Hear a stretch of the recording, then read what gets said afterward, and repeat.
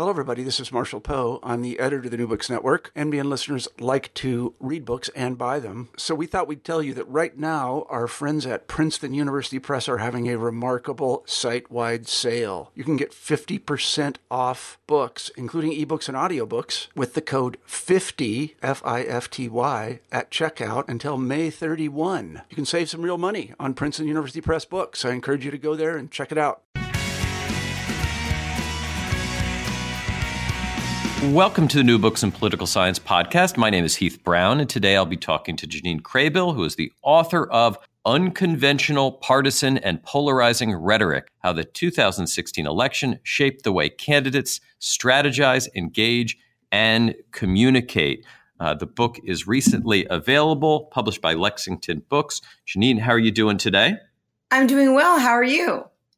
Yeah, I'm great. It's so nice to have read your book, read the book with so many great authors in it.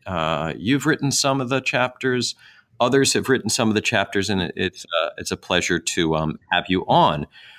Maybe you can just start us out by telling us a little bit about yourself, a little bit about your background.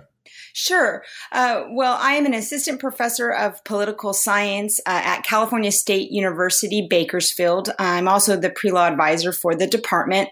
I graduated from Claremont Graduate University in 2015 and then came to Bakersfield. And my main area of study is religion and politics. And then I also study and teach in regards to government institutions, specifically the presidency and the Supreme Court. Great. Apropos very much for the book that you have put together. I'm always interested in edited volumes, how the book started, how you found the authors, what brought this group together. Would you talk a little bit about this before we get to the actual substance of the book, how you put the book together? Yes. So the 2016 election and primary season, obviously, there was this sense, I think, among many of us in academia and also the public that the rhetoric of this process felt different. It felt strong. At times, it felt unusual and divisive. And looking at other scholarship that has studied political communication from elites and its influence on public opinion, I started to think to myself, well, I wonder if we can unpack this a little differently. If now, especially with new forms of social media, there's something different going on with political communication, and how is that now engaging a very pluralistic group of voters, since the 2016 election was the most pluralistic group of an electorate that we had ever had. And so I started to look into other scholars who had done some work on political rhetoric, or people that I had known from either conferences or even my own graduate study program, and seeing if they were noticing some of these same things, some of these same feelings myself or others in the public were having. And so that brought together a series of ideas in forms of, well, how are we going to study the various language and rhetoric that was employed during the 2016 election? And how are we going to look at how it impacted the way that those candidates present themselves, as an outsider versus an insider, the tone that they are going to be delivering their campaign message? How is it going to impact voters, whether that's, men versus women, or Latinos versus African Americans? How is it going to touch on important issues such as religion, climate change? And so with that, this idea for the prospectus started to take shape, and we put together the volume to try to look at the language and political rhetoric of the election in a multifaceted way, with that sense of that we knew that language in this regard can be used as an electoral device and weapon. You described a little bit of this, but I wonder if you can sort of put some guardrails around this, which is when does the work begin and when does it end? What are the things that are studied by various people in the chapters? How early and how late are we talking about? And what are the kinds of things that people focus on? What types of communication? Sure. Well, the first substantive chapter is really kind of where I would start to put that guardrail. And that's by Hoffman, Lemaire, and Howard. And they start off discussing the Iowa primary, since it is the first of the caucuses and the primaries. And so the book essentially starts the first couple of chapters looking at how it was that candidates presented themselves in the primaries. And then it starts to work towards actual coverage of the candidates in the election. And then the last several chapters analyze Donald Trump, more specifically, also Hillary Clinton, but more so Donald Trump on Twitter through Election Day. And so the range or scope of the book starts with the primaries and goes through November of the 2016 election. Now, you've co-authored one of the chapters in the book on the, quote, God strategy.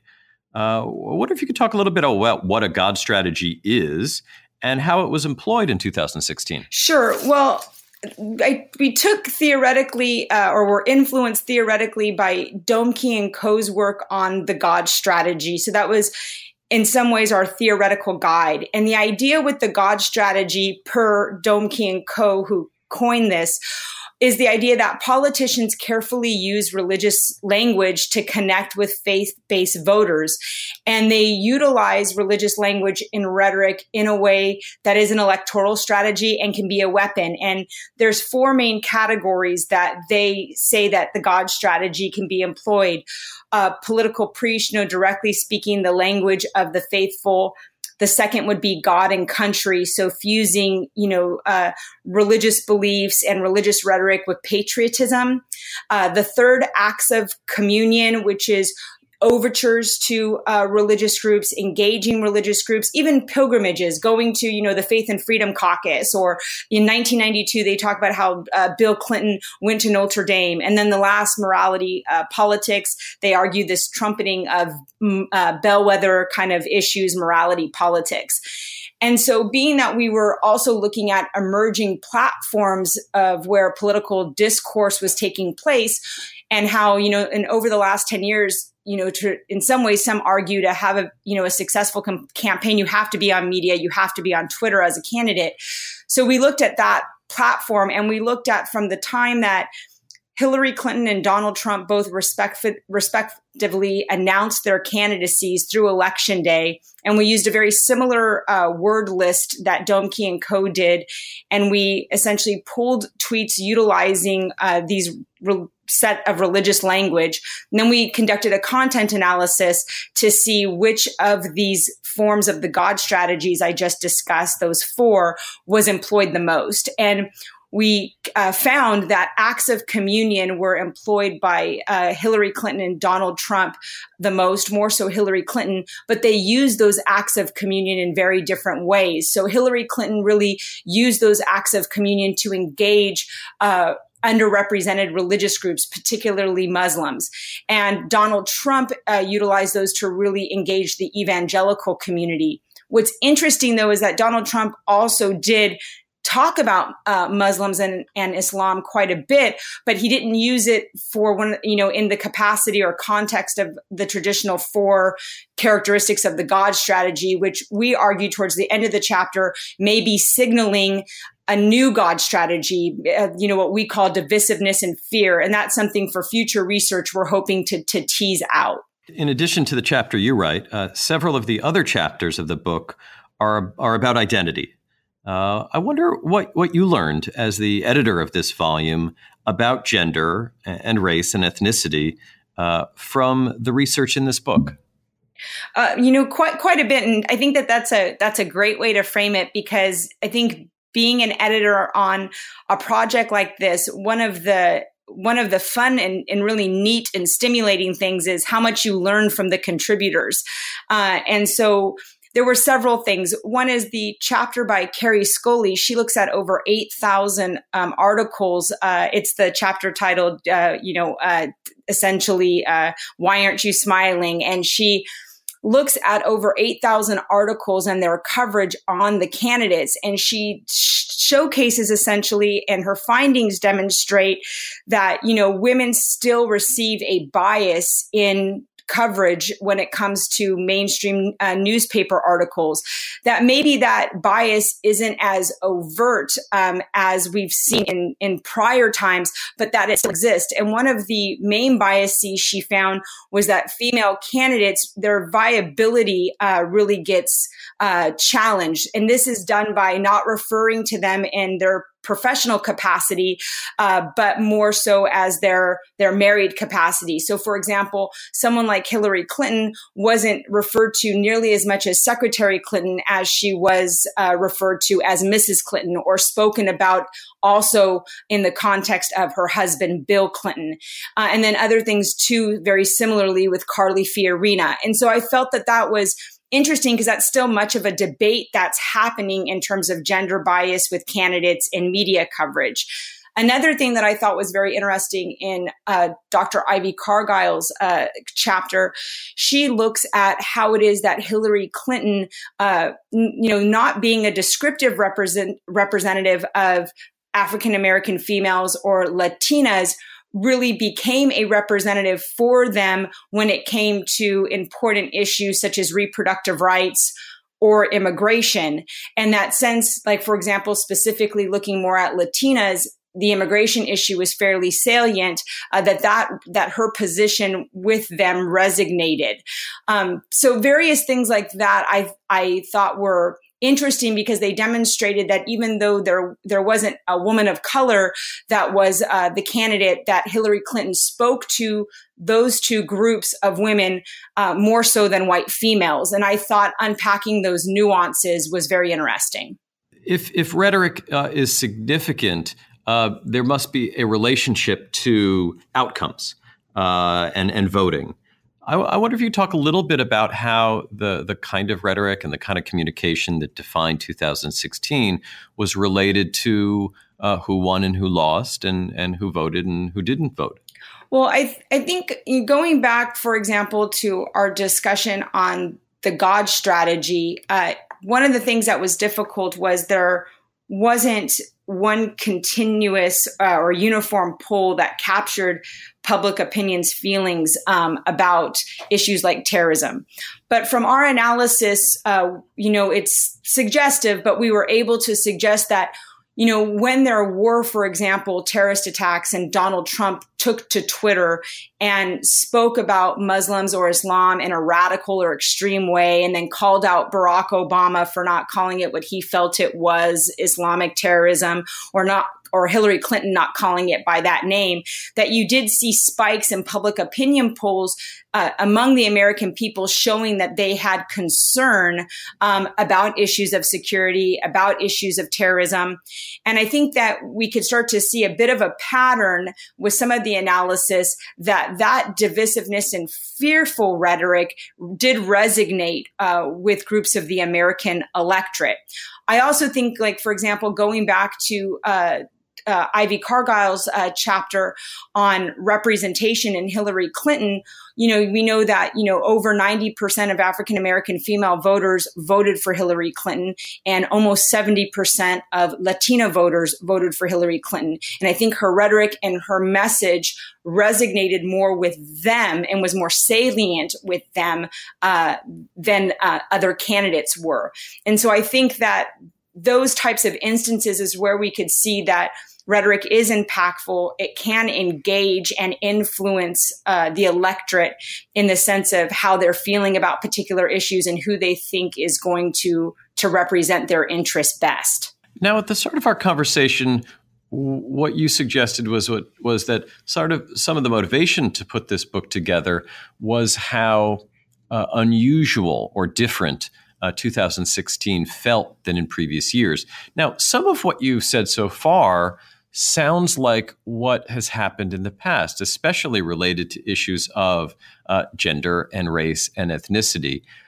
I wonder if you could maybe summarize what the difference was, or is it a difference of magnitude or of medium? Where would you point to in the book to show the real difference that we saw in 2016 from 2008 and 2004 to earlier elections? Sure. I think that, I think that our elections here in the United States always seem divisive, and you hear a lot of rhetoric of people suggesting that this is one of, when an election comes around, that this is the most negative or this is the most ugly. And so we do see a pattern where, after elections, people, or during the course of them, people seem to say that. But I think that particularly because we had such a stark difference of this notion of establishment candidates versus non-establishment candidates and outsiders versus insiders, that really seemed at times to be at center stage. And that created a different feel of the election. And the Hoffman chapter discusses that and, shows that, at least in Iowa, that voters in that primary were essentially primed for an outsider candidate. And they essentially even look at, traditional caucus goers that engage, more regularly in that primary process were more likely to vote for candidates that presented themselves as an outsider candidate. And I think that even, flows in over into the rhetoric, for example, that we saw candidates like Donald Trump use, not necessarily employing, traditional means of how we would engage other groups. So, for example, how he was in regards to his rhetoric towards Muslims, making sure that he was distancing himself from how Hillary Clinton and Barack Obama, saying he's calling it like it is, saying it like it is. And I think that it was just a more heightened set of difference. I think that because we had not seen a candidate like him before, it permeated the entire tone of the election. And I think the various chapters in the volume capture that. And then I also think, though, that it led to the question, well, then is he, Donald Trump, with his tone and with the way that he's communicating on Twitter, which we haven't really seen a presidential candidate do and now president do, is that leading the media coverage? And that last chapter by Chris Hayes discusses some mixed findings there. So I still think that, a year passed into the election, there's still more questions and future research to be developing from where we've started. Now, with the future in mind, I wonder if you could look ahead and do some prognostication for us. If you look ahead to 2020, do you think that the most interesting rhetoric, communications issue is going to be related to issues of tone or issues of technology? Is Twitter, Facebook going to be dominant like in 2016, or will we be considering other medium as central to the discussion of tone and communication? So take us into the future for a bit. Sure. I think going into the 2020 election, I still think that social media will be a major platform that candidates present themselves and even use to take out their opponents. And that, that's another way that we're starting to see social media be used. And going back to, what it was that made this election seem unusual is I think that also seeing Twitter being used, as a weapon, or social media being used as a weapon to take other candidates out just seemed more pronounced, since the platform, is still, relatively new in some regard. It's only a little over a decade old. So I think going into, drawing on that and going into the future, I think social media presence in politics is still here in the capacity that we see it for a little while. I think, though, that the electorate is going to be deciding, though, if they like this style of rhetoric. If some of these kind of more untraditional forms of communication are resonating with them, or if they're fatigued by them. I also think, though, too, and the Holman chapter discusses this, that some of these forms of communication, like email and social media, they unfortunately still leave people out on the sidelines, women, people on the lower socioeconomic run. So I think that candidates also have to strategize various ways that they engage the electorate. And so I think going into the future, you'll still see a social media presence, most definitely, but I think it'll be interesting to see how the American people respond, if this same tone that we saw in the 2016 election will be effective, if people will still be trying to present themselves as outsiders versus insiders, or if now we'll draw more people who are candidates who are presenting themselves as having experience, if it'll come back and swing the other way again. Yeah, the book again is Unconventional, Partisan, and Polarizing Rhetoric: How the 2016 Election Shaped the Way Candidates Strategize, Engage, and Communicate. The book is edited by who you've been hearing from, Jeanine Kraybill, and published by Lexington Books. Jeanine, thank you so much for your time today. Thank you for having me.